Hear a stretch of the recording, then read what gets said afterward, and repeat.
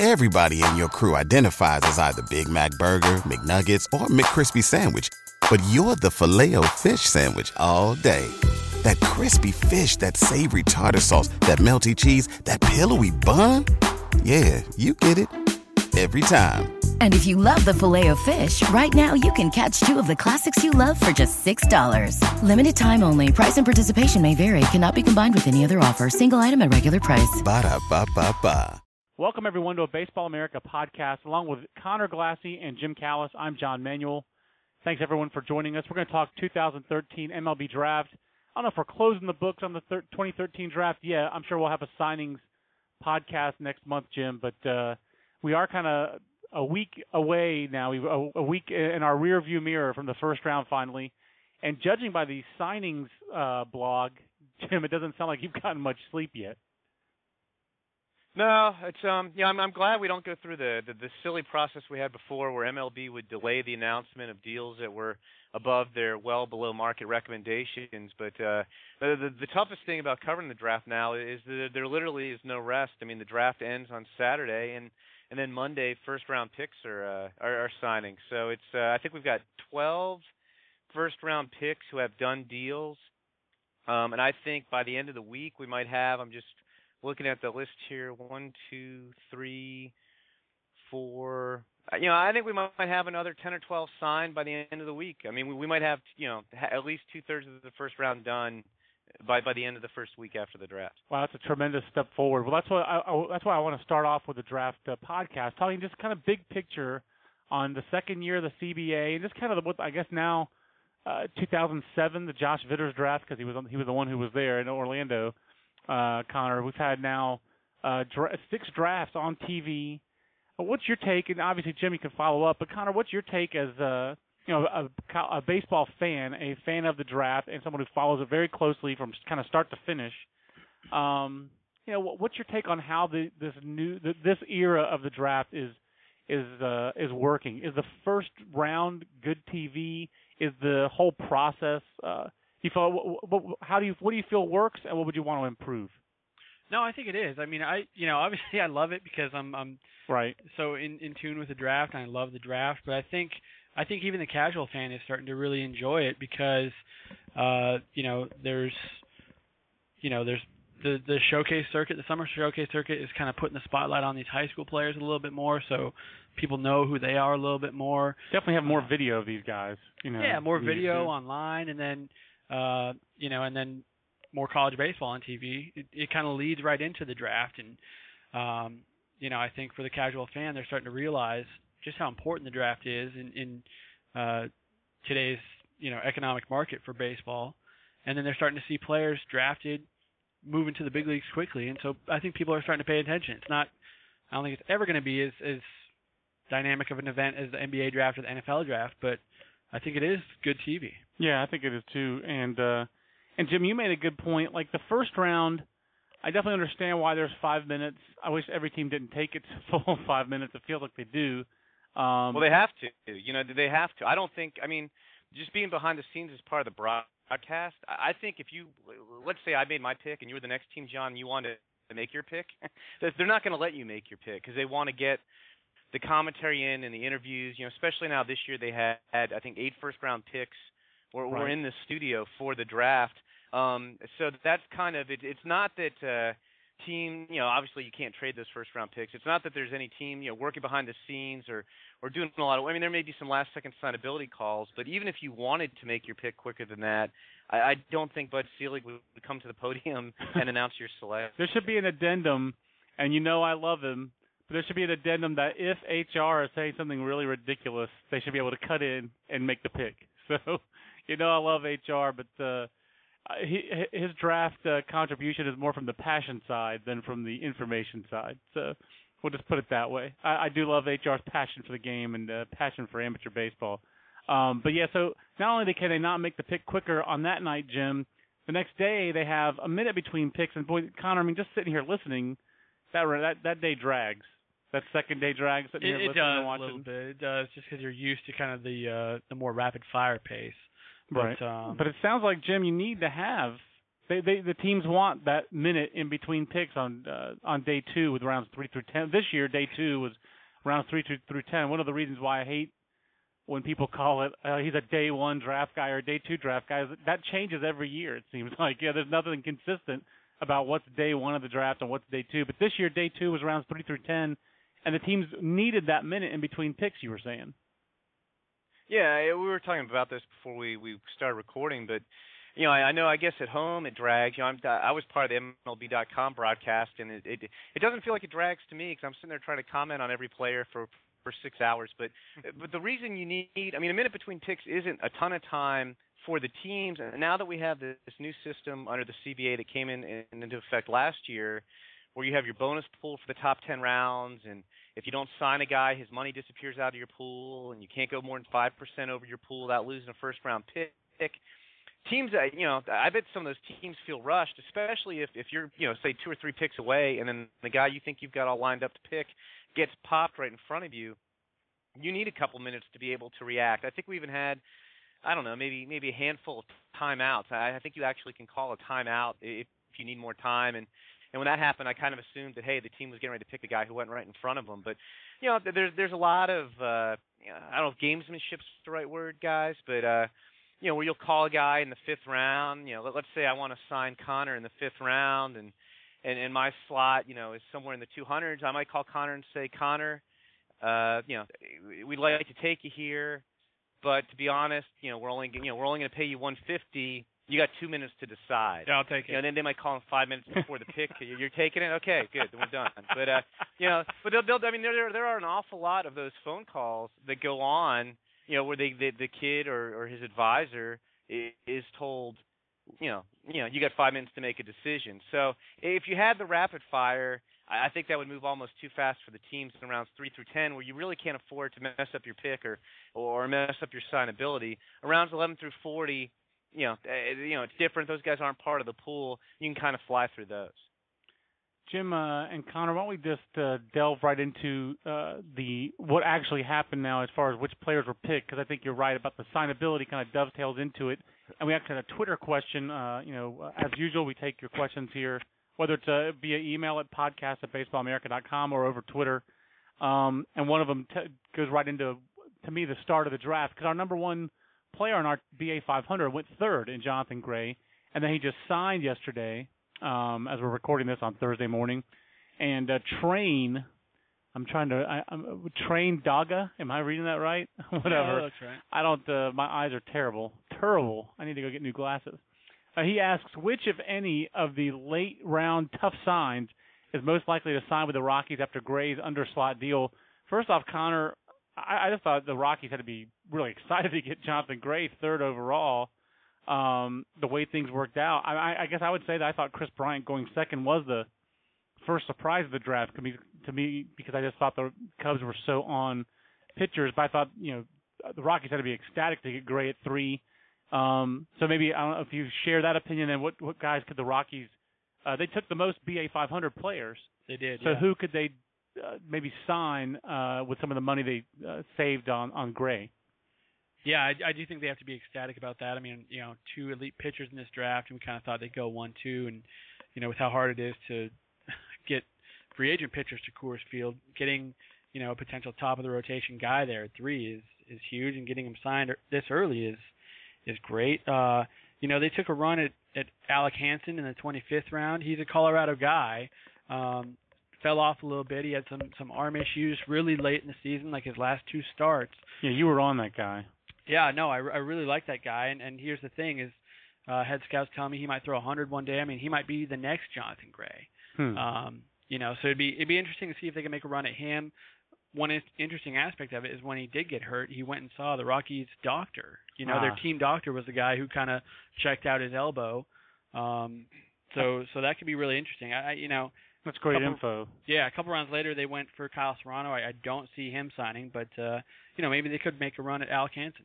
Yeah, and then when your dad's tweeting after the 1st or 2nd round was over, like, hey, Kyle's coming to Tennessee now to play for me, kind of makes it hard to imagine that Kyle Serrano will sign. What about Andy McGuire in the 36th round? Wasn't he the guy who was the USA 18U team star and had a real tough hip injury. I mean, yeah, that's the thing with him. I mean, scouts really liked his bat this summer, and obviously he performed at some big events, but just seems like a real scary injury for such a young kid. It seems more kind of like a older person injury. So yeah, that would be the concern for me. That's a little bit more of a wait and see injury than to me than it is when you have a pitcher who's a local kid who your team doctor saw. So you've got inside info. Yeah, and it wasn't. I mean, the report I heard was that there wasn't anything structurally wrong with Alec Hansen. With Alec Hansen, right? So, anything you wanted to add to that, Jim? Well, they're probably going to have they saved about $800,000 on Gray.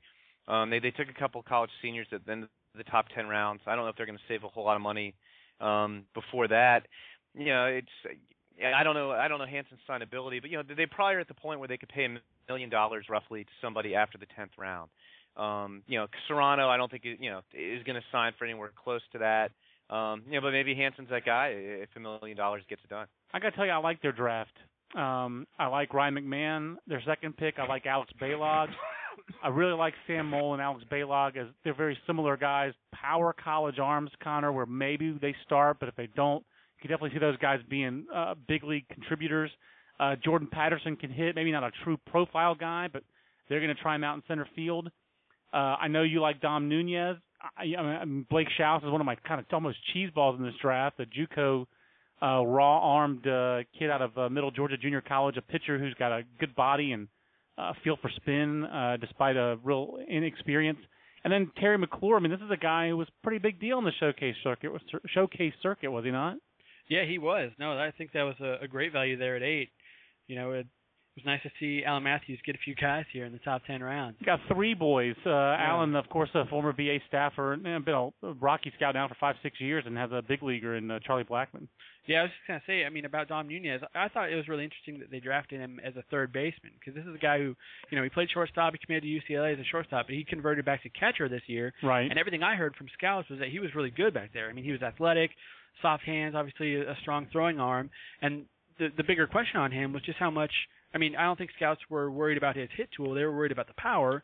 So drafting him as a third baseman is weird, but, I'll be interested to see if they actually do try him out at catcher. One of the most fascinating things with the Rockies drafting him is that Dom Nunez's father played for Jerry Weinstein, who's now the Rockies catching coach. Yeah, and that's a great tidbit. And also, this is a very similar situation, correct me if I'm wrong, Jim, to Nolan Arenado, whom they drafted and who we wrote about in high school as a guy who was a catching conversion guy and had worked out behind the plate some, and teams were intrigued, and the hit tool was there, and people were questioning the power, and, it just sounds almost exactly the same without the Weinstein connections. And Nolan Arenado's obviously worked out pretty well for the Rockies too. Yeah, no, he definitely has. I'll be honest, I don't even remember Arenado's catching background, to be honest with you. But I think that was one that we wrote about where we thought that he had worked out for teams as a catcher, and that we thought that was where he's going to wind up. Yeah, I was going to say, the thing I remember about Nolan Arenado is when they drafted him in the second round, I was talking to Bill Schmidt about him, and the Rockies scouting director, and Bill said, Bill's not a guy who usually, pumps up his guys a lot or makes bold proclamations. He's pretty close to the vest, and Bill just said, you guys were a little bit late on your Nolan Arenado rankings. That kid's pretty good. So, which from Bill is very effusive praise, and he turned out to be correct on that. Yeah, I mean, 59th pick overall in 2009, and off to a nice start in the big leagues. And I just remember El Toro High is fun to talk about. It's a Baseball America podcast with John and Connor and Jim. Jim, I mentioned earlier, leading into that question, that I thought that Chris Bryant was the first surprise of the draft. I mean, obviously, the second overall pick. How surprised were you that the Cubs went with Chris Bryant? Did that stun you at all, considering you do the Cubs stuff, and you seem like you've been hearing all along they were going to take a pitcher? It didn't stun me. I mean, yeah, looking back, I mean, when I'm doing my mock drafts, I want to try to get as many of these right as possible, and I think I thought myself, I knew the Astros had a slight preference to Mark Appel, and I was saying all along that, I mean, because of his situation, they'd have Scott Boras and company would have to handle him a little bit differently and maybe give a rough number, and I should have gone with Appel at 1, and with the Cubs and Bryant at 2, I mean, I've said 1,000 times on Twitter and radio shows, I'll be shocked if they won't take a pitch. I'll be shocked if they won't take a pitcher. And, I still had some people saying, don't be surprised if they go for Chris Bryant. And I think if Mark Appel was there, too, I think the Cubs might have taken Mark Appel. But, Chris Bryant, personally, I would have taken the pitchers 1-2 because I think pitching's harder to find. But there's nothing wrong with taking Chris Bryant there. He's got ridiculous power. He out-homered something like 3/4 of the NCAA Division I teams. I think he profiles at third base or the outfield, even if he has to move positions. And, you generally can't find a college hitter with that kind of power. So I just thought, I kept projecting them to take a pitcher because that's their biggest need. But they took, obviously, the best guy on their board, and that was Chris Bryant. Yeah, I think that worked out. I think that will work out well for them. I love Chris Bryant. Thought he was the best player in this draft. When it was all said and done, I'm going to go with, as you do when you write your column, Jim, with your with your fake draft.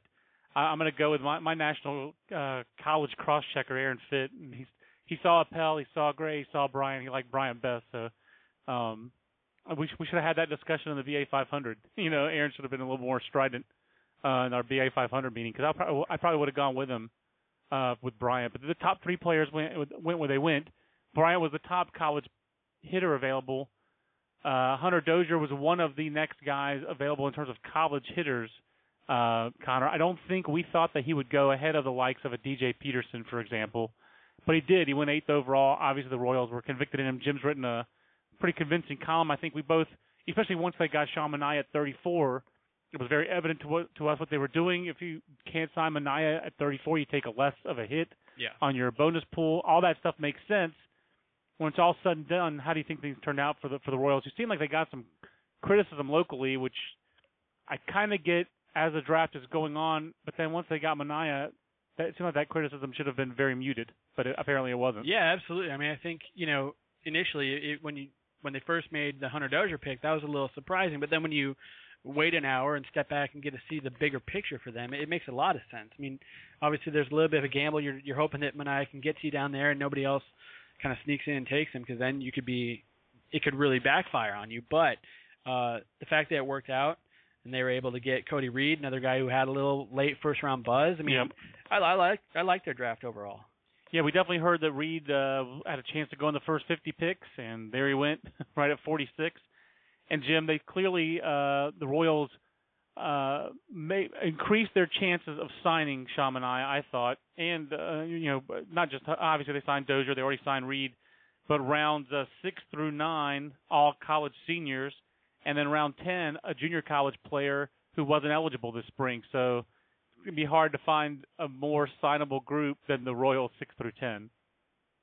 And even their 5th-round pick was a high schooler, but he wasn't on the BA 500, so I don't know, how expensive he's going to be. You can't just call him a high schooler. You have to pronounce his name. Amalani Fuka.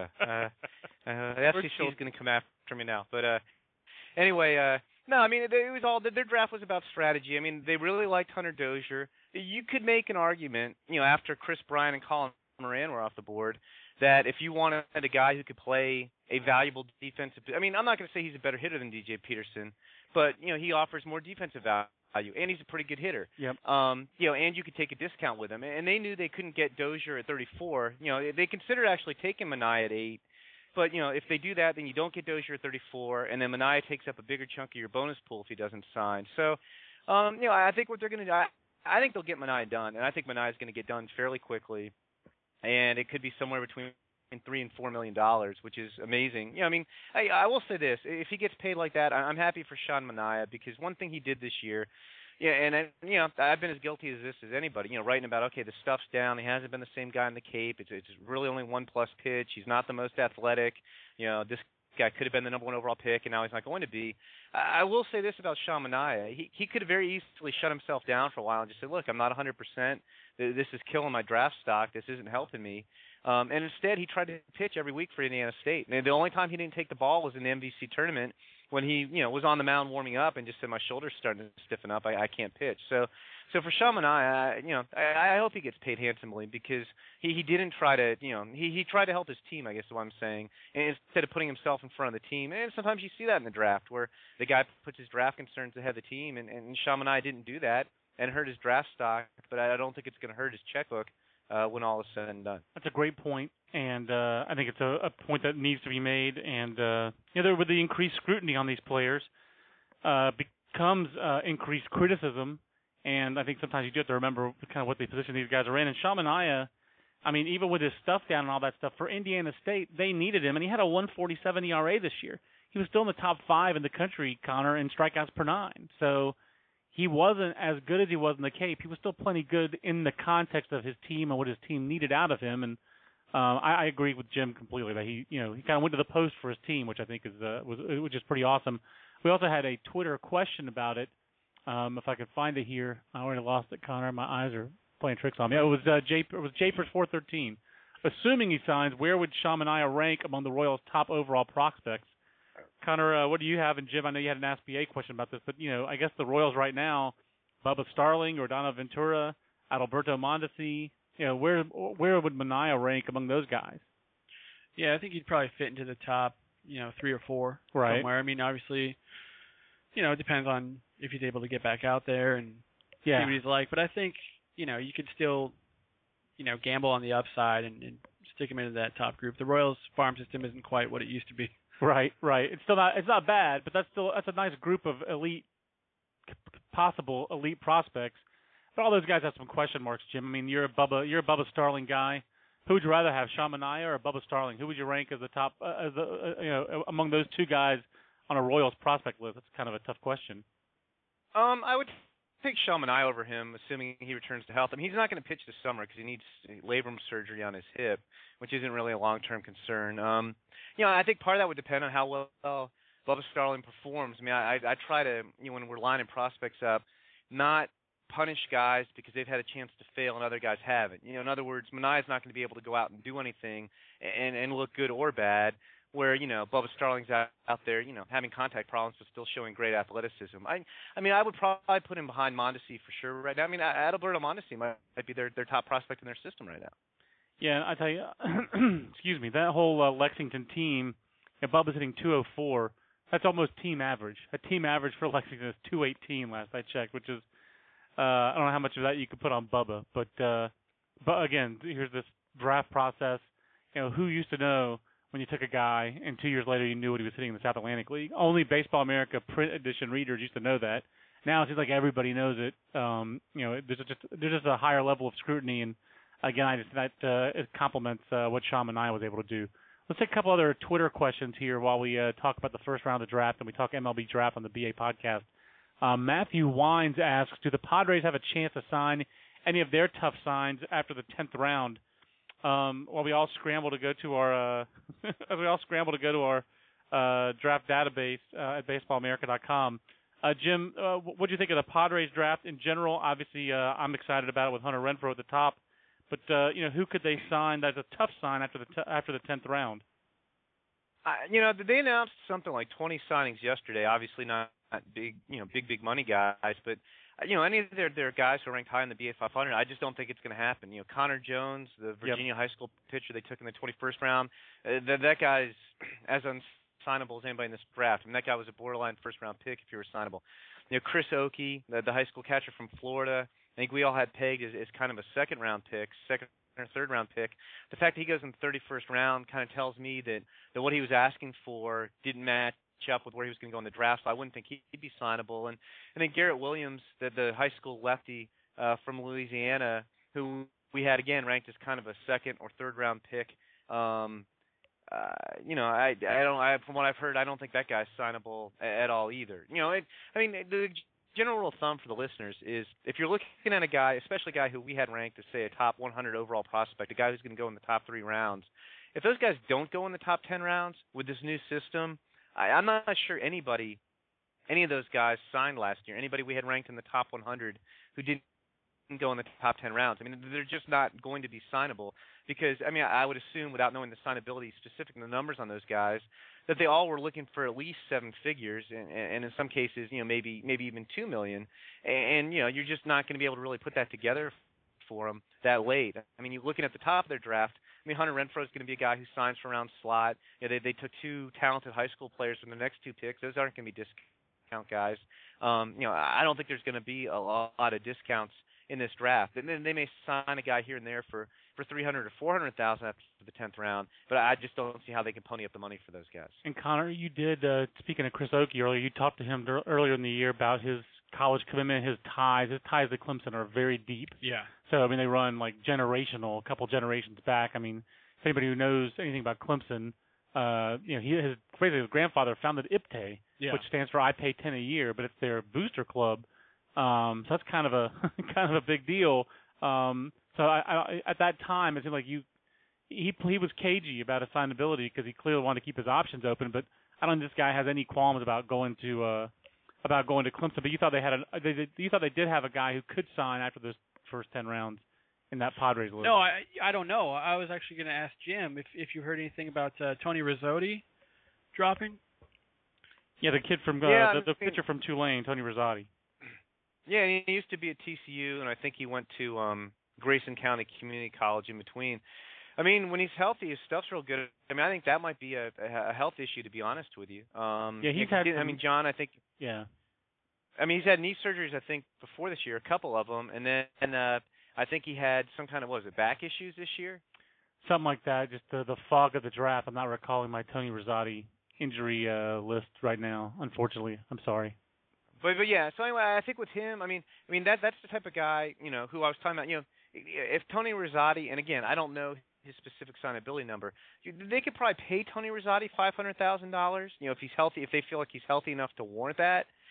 We had him pegged as kind of a 5th to 7th round pick, which isn't exactly $500,000 territory, but that would be one. I'm sure they've got to look at the medical and make a determination on that. Yeah, he definitely was a guy who came out of the gates really good, and it was back spasms late in the year. So that's to answer the Twitter question. If you're looking for someone after the 10 rounds, I would say he's more likely, much more likely, as Jim said, than Connor Jones or Garrett Williams or Chris Oakey. And truth be told, Garrett Williams probably wound up being overranked. Between the first week of May when we put our top 500 together, and later, I should have been more aggressive as the person who has responsibility for that part of the country to move him down our BA 500. He should have come down because he was backing up closer to like 150. I remember the night before, or 2 nights before we had to finalize the BA 500. He had a playoff start, and I had a reporter down in Shreveport who I know was telling me, Jason Pugh was telling me, nah, this guy's really not finishing the year very strong at all. And it was always very academic, was going to go to Vanderbilt, and then Josh Holliday left Vanderbilt to go to Oklahoma State. And I think to the surprise of some people, he decided to just follow Josh Holliday to Oklahoma State, which I don't think people think of academically in the same capacity that they think of, or the same category they think of as Vanderbilt. But Garrett Williams really wants to go to school, and we're pretty confident now he's going to go to Oklahoma State. Good. We've talked about some drafts that we liked. I think we both seem like we like the Padres draft a little bit. It's kind of it's a decent upside there. We like the Rockies. Connor, what are some of the drafts who are some of the clubs that you thought did well for themselves, not just in the first round, but overall? Yeah, I really like the Diamondbacks draft overall. I think getting Braden Shipley at 15, I really like that. I mean, he was a guy who I think could have been drafted as high as 4th, and so I really like them getting at 15. Then they followed it up with Aaron Blair, another good college righty, man. Yeah, if you're looking for this is a draft that was short on good college pitching. Right. They got one of the most athletic college pitchers, probably the most athletic college pitcher in Shipley. Yeah. Guy with a fresh arm. And then they got a workhorse guy in Blair, he was the top performer really on the Cape, other than Manaea last summer, and was pretty consistent this year for Marshall. Yeah, I just really like kind of they got a little bit of everything. They got some pitching, they got some power with Daniel Palka and Justin Williams. They got some speed with Matt McPherson, Colin Bray, and then I like some of their later picks. I love Jimmy Sherfy in the 10th round. I think if they can sign Dane McFarland, he's a real tool, the outfielder from Southern California. I've always been a Elvin Soto guy. I like him, and I like Adam Miller in the 20th round as a really hard-throwing, reliever from Brigham Young. So I really like what the Diamondbacks did. I would say that was probably my favorite overall draft. You have always liked Elvin Soto. Been on that guy for a few years, which is good. But I mean, it's hard to find good catchers, and that guy, I don't think it's a coincidence that you have a good catcher like that. And Pittsburgh has its best year they've had. They win 40 games. It probably should have been an NCAA tournament team. Catchers tend to have a little bit of an outsized influence on the game. So, I mean, they got some college performers. A deep-cut personal cheese ball that a guy, I can't believe I left off my Florida list, Their 13th rounder Taylor Ratliff will be very interesting. We ranked him, I believe he may have made the BA top 200 out of high school, out of Perry, Florida, kind of in the armpit there of Florida. It's a small town. He's kind of a big hero in a small town. Went to the University of Jacksonville for his first 2 seasons. And then, Jacksonville last year, that team just collapsed, and they weren't very good again this year. And so he transferred after that bad year last year to Florida and did not get the waiver. So he was ineligible. He had to sit out this year as a transfer for Florida. The Gators really could have used him, obviously. And so I wonder if he's signable, because if he's not, obviously Florida's really expecting him next year to play, and that would be a pretty big blow for the Gators. So I'm really intrigued. They had to have, I think, some decent info that he was signable there in the 13th round, and he's interesting. They have him listed as an outfielder. He played shortstop at Jacksonville. He played some third base. He played some outfield. Mostly he's just an athlete, some wiry athleticism. I'm with you, Connor. How they got really good value on some of their college relievers. They took Daniel Gibson and Jimmy Sherfy. I got a good report on Brad Keller, of course, after the draft. Brad Keller was one of the guys in the first 10 rounds I didn't have a scouting report on in the state of Georgia. But post-draft, I had a pretty good report on this guy. First off, he's a long toss joker, which is always good. Second of all, he's got a big body. I mean, he's like, we have him listed at 6'5", 230. Third of all, a guy who was committed to Presbyterian, but just got better and better and better as the spring went on. And, reports of him touching 96, pretty consistent 88 to 91, 92 fastball. And there's some more in there. So I thought that was a pretty intriguing deep-cut guy there in the 8th round, a guy that I miss. Always give kudos to the teams that take guys who weren't on our list anywhere. You got to give, especially if they work out. So we'll watch kind of what happens with Brad Keller. But Colin Bray, they got him where they should get Colin Bray. Right. You want speed in your draft? Boy, I want to see Colin Bray and Matt McPherson run 60s against each other. Yeah, those are probably the fastest high school guy and maybe the fastest college guy in the draft. Right. I mean, were those guys our top 2 guys on our best tools? I think they were. I think they were too. Yeah, and then Jamie Westbrook, I really like that guy. It's tough for Pepperdine to see him already signed, but right. He's kind of just a solid all-around player, can do a little bit of everything. And for raw power, Justin Williams and Daniel Palka, right? Yeah, those guys are right there. They got a little bit of everything. They got some tools. They got some performance guys. They got a little bit of everything, and that's why I like their class the best. I'm with you. I think that was a really good class. And we actually have a question from I'm brutalizing your name, Norberto Paulino. Norberto asks, why do we think Shipley dropped to the middle of the first round? Jim, was it just a matter of he was 1, 2, or 3 on a lot of teams' lists, and his name just never wound up being at the top of the list for a team that is that just kind of the way the draft board fell, or was there something about Braden Shipley that caused him to fall to 15? No, it was more the former. I think had the draft played out a little bit more like we expected, and Colin Moran had gone 5th to the Indians, I think there's a good chance the Marlins would have taken Shipley at 6. I think the Red Sox were on him, but not. I think they wanted a higher ceiling guy. They went with Trey Ball. I think Kansas City was definitely looking for a pitcher, and they really wanted Cole Stewart, who didn't fall to them. But then I think they decided if they didn't get Cole Stewart, they were better off doing the strategy we talked about earlier, which is take Dozier at 8 and get Sean Manaea at 34. Successfully gambling that nobody else would take him in the first round. Phil Bickford was their other guy. And I think Shipley was in the mix, but I think the Blue Jays went for Bickford's upside, and then you had the teams at 11 through 14 kind of jumped on those position players. It wasn't a good year for position players, and you saw a nice run of Dominic Smith, DJ Peterson, Hunter Renfroe, and Reese McGuire, where the teams got those guys, and then Shipley. At 15, a lot of times guys will go to the team that likes them the most. And also they'll go to the high end of where they're going to go. Like if we talk about a guy being a 2nd to 4th round pick, he'll go in the 2nd round. Or if we'll say somebody could go 15 to 30, he'll usually go closer to 15 because there'll be a team that really likes him on the top end that will pop the kid. But I think in Shipley's case, it was just one of those odd scenarios where the reverse was true, where he really went about as low as he could go. And obviously this is apples and oranges, but whenever I think of that scenario, I always think of Jacoby Ellsbury in 2005, where from about pick 15 on, I think the Red Sox took him at 23. I think Jacoby might literally have been plan B for all but one of the teams that picked ahead of the Red Sox, but they all had one guy they liked a little bit more, and I think that's what happened to Shipley. The other, I guess we started off talking about a little bit about first-round surprises. The other kind of, I guess, the first-round surprises were that, Connor, we probably never would have guessed that in this draft, when we were talking about Shipley as college right-hander, power arm, I don't think any of us would ever have guessed that Ryan Stanek would get drafted after Christian Arroyo. Christian Arroyo is both of these guys are performers. Arroyo, a high school bat performer. Probably nobody performed on high school hitters like this guy did last summer for a USA team. I mean, but was never considered a consensus first rounder. And that's fair to say because of the body.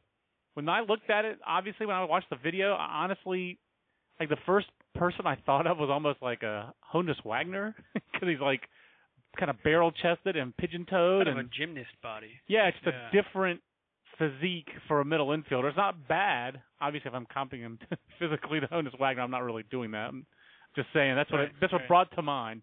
But I don't think anyone thought that he would go over Ryan Stanek, and I don't think it shocked us that Stanek fell. He was a guy that it didn't seem like scouts wanted to feel good about him, but like the sum seemed like for scouts that it was less than the whole of the parts. But I'm still shocked that he went 4 spots after Arroyo. I mean, you've seen a lot of Christian Arroyo. What's the good and what's the reason that he wasn't a consensus first rounder in your estimation? I mean, the good is that he's been on the big stage. He played with USA. He's played in a ton of the performed well in a lot of the showcases last year, and then played well this spring in Florida. But he can do a little bit of everything. He's a solid defender. Makes the plays. He's a good line drive hitter. But he's just not a real sexy player. I mean, he doesn't do anything that really wows you.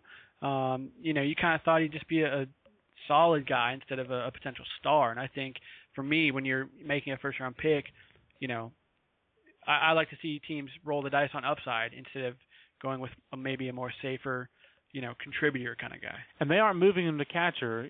Our information is they're going to try to keep him in the middle infield. John Bars talked about it. They see him as an infielder.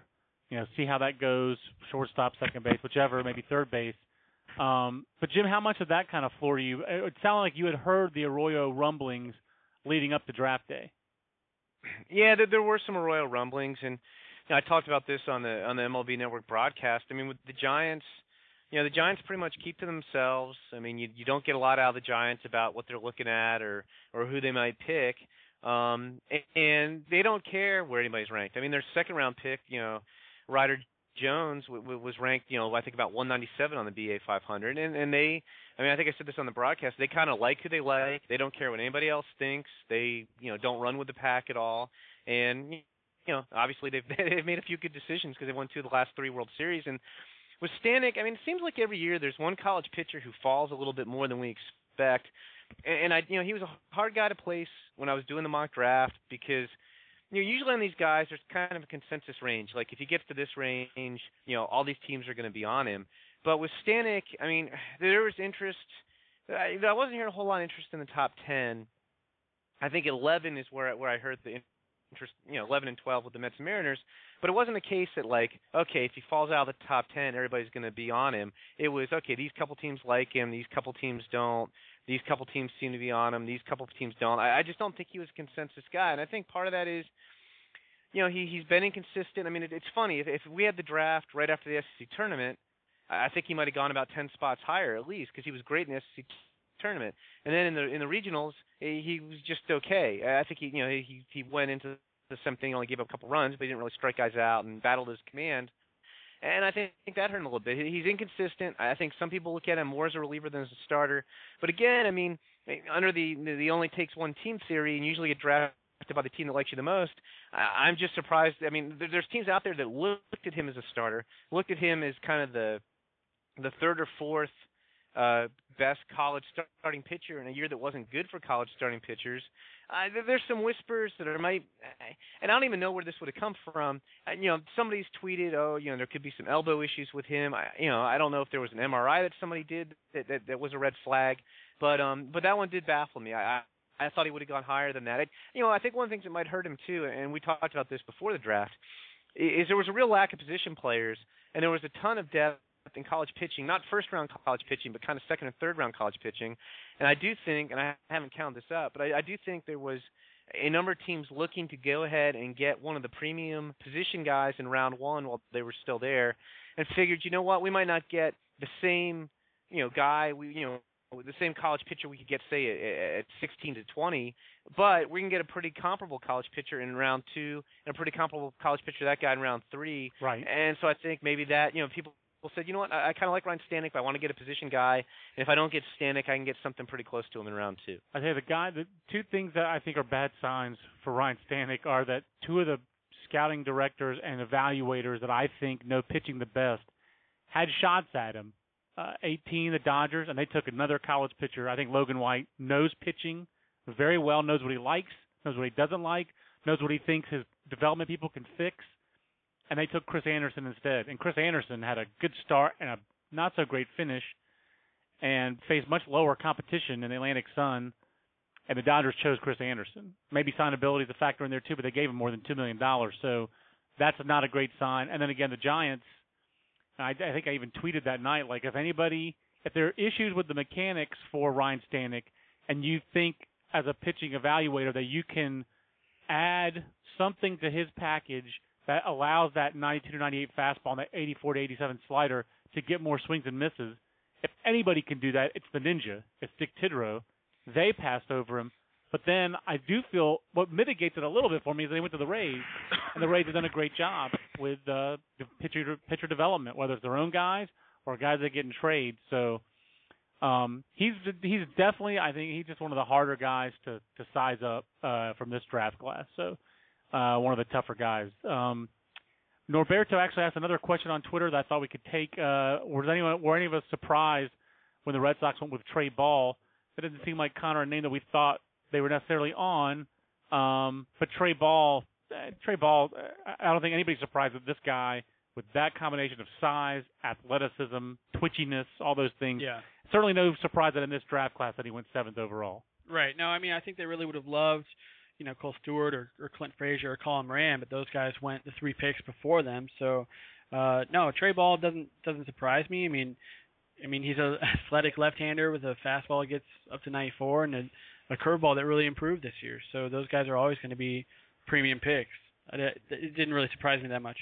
Jim, how'd you like what the Red Sox did overall with Trey Ball? How does he fit into this? I mean, they ended up getting 2 of the highest ranked high school players on our list with Trey Ball, and Oklahoma catcher Jonathan Denny. Yeah, no, it's and getting back to Trey Ball thing. I mean, I think Connor hit the nail on the head. I mean, I think the guy they really lusted after was Cole Stewart, and I think Clint Frazier or Colin Moran would have been their pick.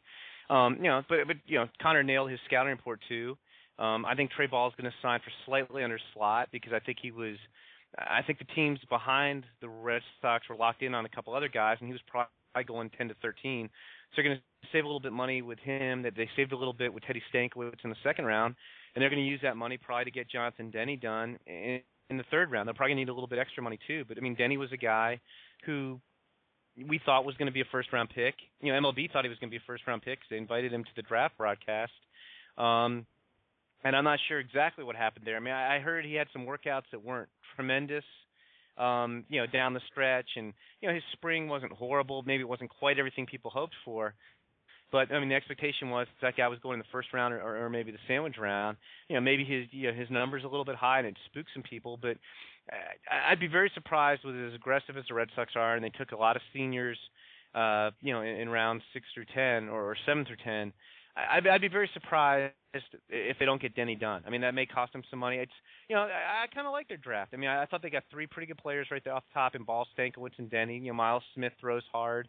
Corey Luttrell is one of the better college lefties in this draft, and I don't think they can pull it off. But they drafted 2, potential 1st, 2nd round talents after the 10th round, in Jordan Sheffield, who might have been a first rounder if he hadn't had Tommy John surgery, and Ryan Bolt, who has a big signability number that dropped him all the way down to 22nd round. They probably can't get those guys done, but knowing the Red Sox and how aggressive they are, my guess is they may get a few of these guys done after the 10th round for a couple $100,000 too. They definitely took some of the most intriguing guys after the first 10 rounds. Connor, a guy that you were definitely intrigued by as the draft was going on was Jeff Driscoll, who was a top 100 caliber talent out of high school, but graduated a semester early to early enrollee at Florida as a football guy, has only played football for the Gators, but there's some real athleticism there, obviously. And he was a guy that I think you saw in the showcases. I saw him good. Yeah, I saw him at PG National. The first time I ever went to PG National, I saw him, and he really impressed me because he's a big physical athlete, had some power potential, obviously had some arm strength, but and I didn't realize at the time that he was a big football guy. So I'm sitting there going, man, this guy's exciting. When probably all the scouts, were going, oh yeah, well there's no chance, I mean he's going early to Florida, but it sounds like his NFL prospects aren't great. He's not a sure thing NFL pick. So it'd be interesting to see if they can They took some football players last year and worked out some deals to let those guys play football and baseball, and it looks like they're trying to do the same thing again this year. Jim, I know that. So you just we like the Red Sox draft. Connor talked about liking, the draft that the Diamondbacks had. Thank you. I'll tell you, I kind of like the Pirates draft. I don't think I've ever said that before. Maybe I have. I kind of like what the Pirates did though. Got some interesting guys. Got some upside in the first 10 rounds. I know I really liked their first day with Reese McGuire and Austin Meadows at 9 and 14. Then I like where they got Jacoby Jones. I like where they got Cody Dixon. Pretty interesting guys that they got. They took some high school shortstop. They took Adam Frazier in the 6th round, the top 4-year college shortstop, which is kind of sad. But really more of like a solid guy, maybe even a utility guy than an everyday shortstop. But what was your take on what Pittsburgh did? I thought they came out pretty good in this draft. Yeah, I did too. I do think the teams that have the multiple picks or the high picks, we're always going to like. I knew I was going to like what Pittsburgh did, and I thought I wasn't sure Meadows was going to get to him, and I thought they might take McGuire at 9, and he was sitting there for him at 14. I'll tell you, another team I kind of liked their draft was the A's. They didn't have a super high pick in the first round, but they got Billy McKinney, who's one of the best bats. They got Dylan Overton, who's I think a very polished college lefty who had a little bit of arm issues toward the end of the season. His stuff was down a little bit, but when he was on, I mean, you're talking about polish and stuff. They got 2 more good college bats in Chad Pinder and Ryan Healy. Interesting high school pitcher in Chris Kohler. Maybe you could turn Dylan Covey back around. I mean, that guy was once first round pick. And I think the key or not the key because I like their draft, but like somebody who could really make their draft is if they can sign Bobby Wall in the 7th round. Then that's a tremendous draft. And I think Dustin Driver's a guy who was a 1st or 2nd round pick coming into the year. And I think they're going to get him done. I don't think he's officially done, but he's already tweeting that he's signing a contract and coming in A. So they're going to get that one done. I just thought they did a nice job throughout their draft. I agree with you. I like their picks, not just because they took Ryan Healy higher than Matt Oberste went, significantly higher actually than Matt Oberste went. But I like their draft just for the reasons you said. I mean, like Wall and Covey Covey in the 4th round, Wall in the 5th, Driver in the 7th. Kind of they got 3 potential power right-handed arms. Yeah. And boy, the A's, what can you say about their pitching development? It's outstanding. Straley, A.J. Griffin, the contributions those guys have made, those weren't even supposed to be power arms. Those guys have been solid big league starters for them, and they've been doing it for a long time now. So some real high upside arms to go with McKinney, Pinder, Healy, the bats they got. I like this class. I like it too, and one thing I really like is they did the same thing as they did last year. They didn't, try and get cute and pick a bunch of seniors and move money around. They played the board straight, and they got, they picked players in the BA 500 with their top, it looks like 12 of their top 14 picks. Yeah. And I think they got a really nice group. Maybe they can, we'll see if they can make runs at some of these guys later in the draft. But I like even if they can't, I like what they got. With their top 10 picks. Jim, I think the other reason I know you like this draft is they took 3 dudes named AJ between rounds 31 and 35. I think how your son is AJ. You have a special affinity for the A's draft class, correct? Well, I think AJ Callis maybe more signable than AJ Venegas. But even when they went seniors, Matt Stallcup and Jared Grundy in rounds 9 and 10, those guys are good values there. And I'm probably mispronouncing it, but Tyler Marinkoff. He kind of his scouting report intrigues me. The athletic outfielder, and Dakota Freese. There's some makeup issues on that kid, but I mean, it's a tremendous arm. I mean, it just seemed to me like Connor was saying. I mean, every pick, even when they went and got a high school senior to get him a little a college senior to give him a little flexibility, it just seemed like they got value pick after pick after pick. Not that we're the arbiter of who has a good draft and who has a bad draft and what's a good pick, but that was just a draft that every time they made a pick, I was like, you know what? I like that pick. I mean, there really weren't any picks there to really argue with. Kyle Finnegan's another guy in the 6th round. I mean, he's had some struggles at Texas State, but I mean, that guy's got a huge arm. I mean, so it's just you can look at every one of their picks, through the 10 rounds, and then a lot of the guys in the teens where it was a bunch of interesting players. And again, we're not the arbiters of these things, but I do think that a team that did not make us think the same thing is Toronto. I think that the Blue Jays have been, because we got to talk about, we've talked a lot of positives, a lot of likes. We have to be we're critics as well. So let's talk about some of the drafts that we didn't like as much. And Toronto's the one that jumps out for me, guys. And Connor, we talked about this I think off air several times, but they again, from going by the BA 500 in the first 10 rounds, there are only 6 of them there. They definitely love Phil Bickford. I'm in on Phil Bickford. He sounds really interesting. Definitely sounds like one of the highest upside high school arms in this draft. But this draft class feels like, boy, if Phil Bickford doesn't hit, they're in trouble. Because Evan Smith in the 4th round, I mean, I didn't have him in the BA 500. I was probably a little light on him.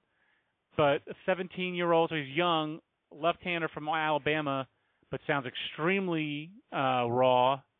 One of the more raw guys, and definitely was not a consensus 4th rounder according to the people I talked to.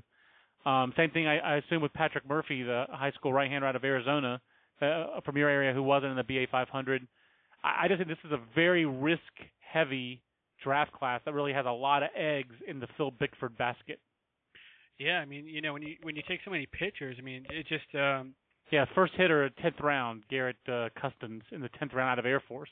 Yeah, that was the surprising thing for me. It was just pitcher after pitcher after pitcher, and I do like some of those guys, but there were just some question marks for me. I mean, I like Clinton Holland, but I think that was a little rich for him. The Patrick Murphy pick surprised me because he's a guy who didn't even pitch this spring. He had Tommy John surgery, and I like Matt Boyd. I think that was a great value for Matt Boyd, but I think just overall, taking 9 pitchers in the top 10 picks, just a little surprising. And Jim, I know I liked some of their lower picks. Like there's some upside there with a guy. Obviously, if they want to go crazy after round 10, they could go crazy on Rowdy Tellez. But again, like you said earlier, I mean, you really can't. You can only go but so crazy. And Rowdy Tellez, pretty solid commitment to Southern Cal, right? Connor, so he's a USC he is. Guy. But I think if anyone's going to manage the budget, I think the Blue Jays have shown that they've had the ability to do that in the past, and I think they could make a run at him there. One interesting thing about the Tellez pick to the Blue Jays is they're one of maybe the only team that splits up NorCal. So they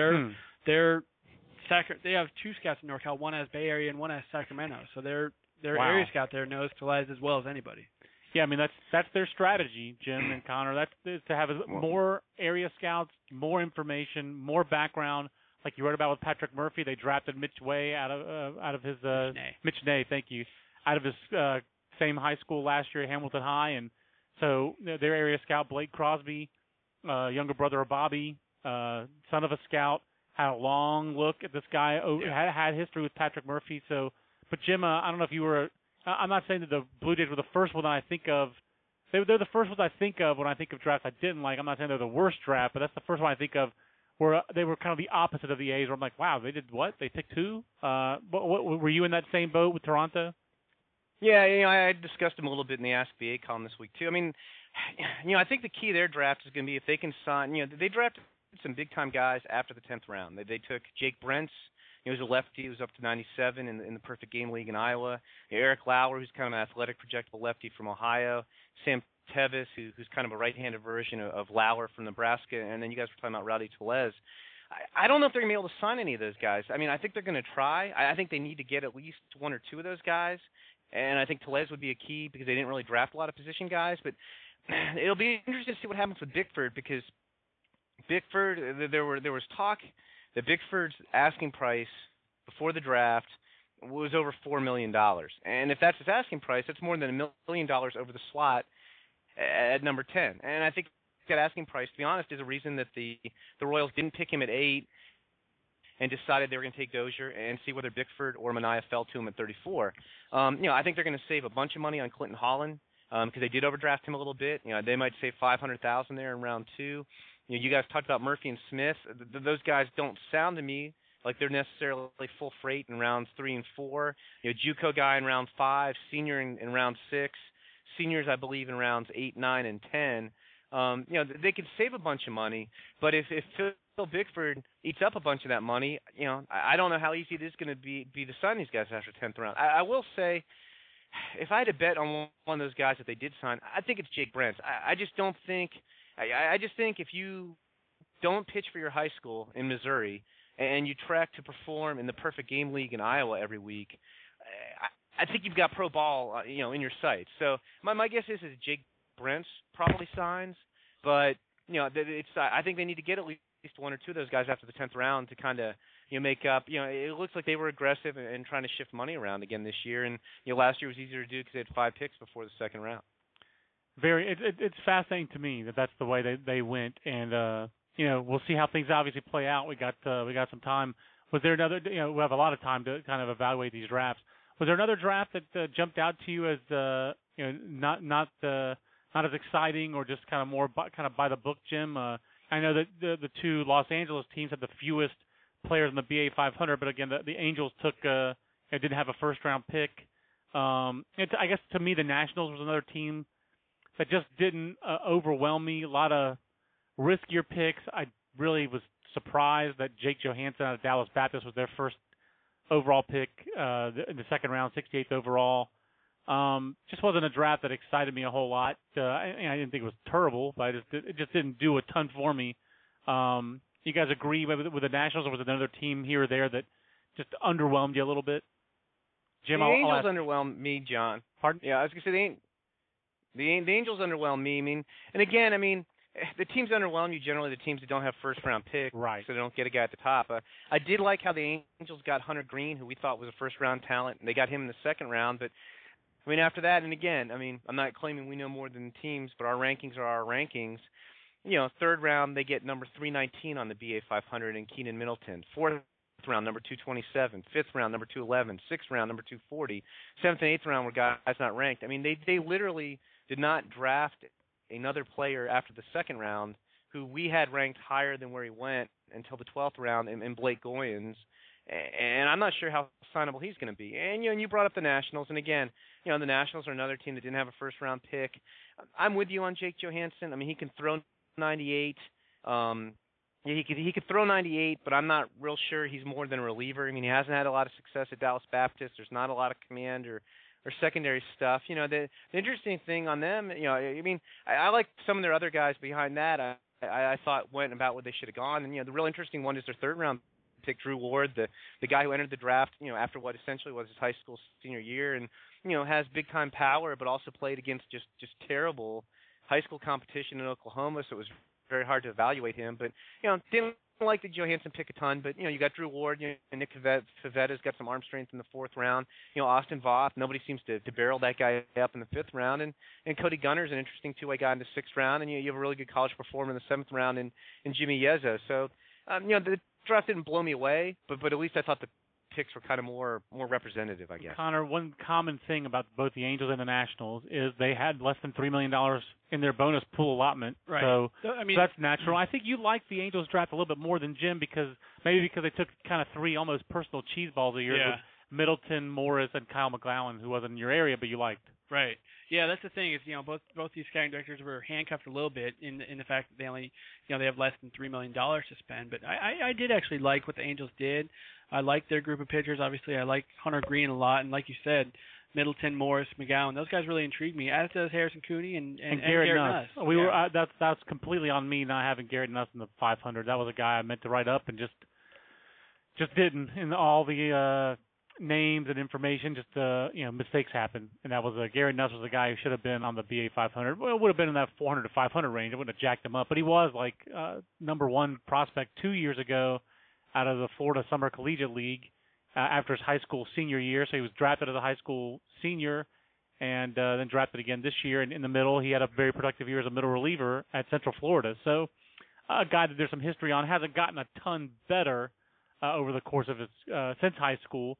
But there is, as far as the quality of the stuff, he's gotten better in terms of his pitchability. But there's some there. Was there another draft that you want to talk about, Connor, that underwhelmed you a little bit? Okay, well, then I think what we need to move on to and finish up with, Jim, is a little 2014 talk. And I'll kind of lead this off by, I am excited about the college sophomore class, the current sophomores. And when you look just at the start of the year where we did the top 50 sophomores in the college preview issue, running down the top of that, a lot of these guys are still the top guys. Carlos Rodon, right in that mix at the top. Tyler Beatty at Vanderbilt, right in the mix at the top. Jeff Hoffman had a pretty up and down year for East Carolina, but the stuff was still there. I don't know if he's going to be number 3 on the board, but he'll be toward the top of it. Trey Turner had an ankle injury and is still a 70 runner. Broke his ankle and is still a 70 runner and is second on that team in home runs and shifted to shortstop. Although I think there's still a lot of question about him at shortstop, but Trey Turner's still going to be right toward the top of this. Some other names come down, but to me, I'm looking down this list. Michael Conforto is going to go good. If he'd been in this year's draft, he would have been one of the top college hitters available. He's Pac-12 Player of the Year. There at 11, you're sitting there with Nick Birdie throwing 100 miles an hour. Michael Cedoroff at San Diego State, still some untapped potential there, still some wildness.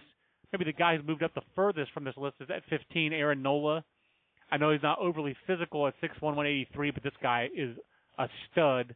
He's probably the guy, actually, who's like the right now best pitcher in college baseball. And then just some other guys who really intrigue me, whether you're talking about a Joey Pancake and Tanner English and Grayson Griner at South Carolina. I like the college class, Connor. I think the college class this year for the 2014 draft is going to be better than the college class was in the 2013 draft. How are the high schools shaking up early on? Early on, it looks very good, especially at the top. I mean, you've got some big bats with a kid named Alex Jackson in the San Diego area. Got catcher now. Yeah, He's probably going to move to right field just because the bat is special. You know, he's got big time power.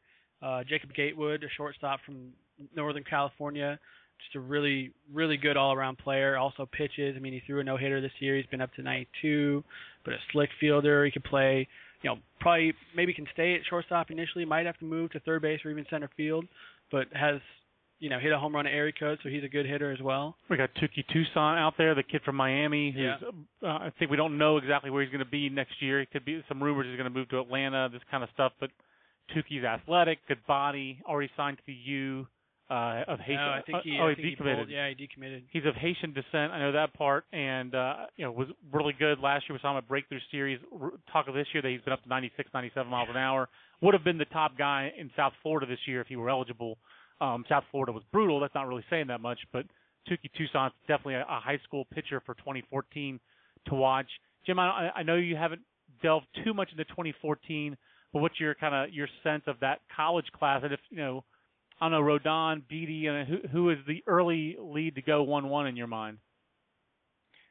I still think it's Rodon. He hasn't been, as consistently dominant. Start in and start out, and I had someone on Twitter today said saw him in the Super Regional game and wasn't blown away by a guy he thought was going to go 1-1. And there have been a little bit of ups and downs this year, but, I was looking up, when Jonathan Gray signed last night, I was looking at the NCAA strikeout leaders, and I think Carlos Rodon still got something like, 170 strikeouts and 120 innings. Yeah. I mean, he leads the country by a lot. Yeah, his command may not be, as sharp as you'd like every time out, but he's still having a fabulous year. I think it's Rodon. I mean, I think everything being equal, the college pitcher's always going to go number one. If there's a guy in that mix, we're usually going to go number one if there's a guy in that mix, just because it's so hard to find frontline starting pitching, and you not only is it hard to find, I mean, you want it quick. And to me, for the other pitchers you mentioned, I think Rodon gets there quicker than, say, Tyler Beatty, and he's left-handed. So I think Rodon's the favorite right now. I'll just say it again. I like Tyler Beatty, and the guy was a first-round pick at a high school. There's a lot to like there. But Mike Rooney doing the studio commentary for ESPN during Super Regionals was watching NC State's game against Rice and Tyler Beatty, Vanderbilt's game against Louisville. And he's watching Tyler Beatty and Logan Jernigan for NC State, who's a hashtag personal cheeseball. I love Logan Jernigan. But he's like, I don't see a lot of difference between Tyler Beatty and Logan Jernigan. And Tyler Beatty walked a lot of guys this year, so people want to get underwhelmed a little bit by Rodon in Super Regionals. Tyler Beatty didn't make it out of the fourth inning against Louisville because he was walking too many guys. So it's going to be very intriguing to see those guys. And to me, if Turner improves defensively at shortstop, which I kind of expect to do in a year where, he didn't break his ankle, then I expect that Trey Turner could go extremely high. And for me, I'll say it again, I think he's the best college shortstop probably since Troy Tulowitzki as far as a prospect goes.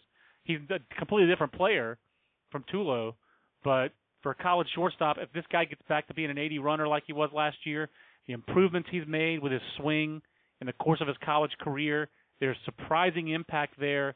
When he's healthy, he's a game-changing runner, 55 steals and 59 attempts as a freshman. I think it was 24 for 30 this year, but again, he broke his ankle. He chipped the bone in his ankle. I mean, and carried his team to the College World Series along with Carlos Rodon. So going to be a lot of heat here next year in the Raleigh-Durham area with those guys for sure. Jim, anything else from you? Because I think the last part of this is, we're going to be covering next year's draft without Connor, and that's going to be tough. So I don't know if you had anything to send him off. Tears. I know. You told me not to, but it's going to be tough. No, I mean, first I'll say we wish Connor a fond farewell and enjoy working with him. But I do think, in terms of next year's draft, I do think scouts are a little bit more enthused about this draft, 2014 than they have been about 2012 and in 2013. Although, as much as the last two drafts have been kind of knocked for not being real deep and whatever, and I think there's some truth to that. The thing you always have to remember is, there's good players available in every round. There was some guy on the board in the 5th round this year who's going to be an all-star. We may not know who that is, but he's out there. There's a guy who's on the board in the 10th round who's going to be an all-star. We may not know who that is. There's probably a guy in the 15th round somewhere who, is going to be a solid regular for a number of years. And, I think even when people talk about the draft being down, and I think they say that in most years, that they feel like the draft's down because there's never enough talent to satisfy everyone. There still are some good players out there, and you just have to look a little harder for them.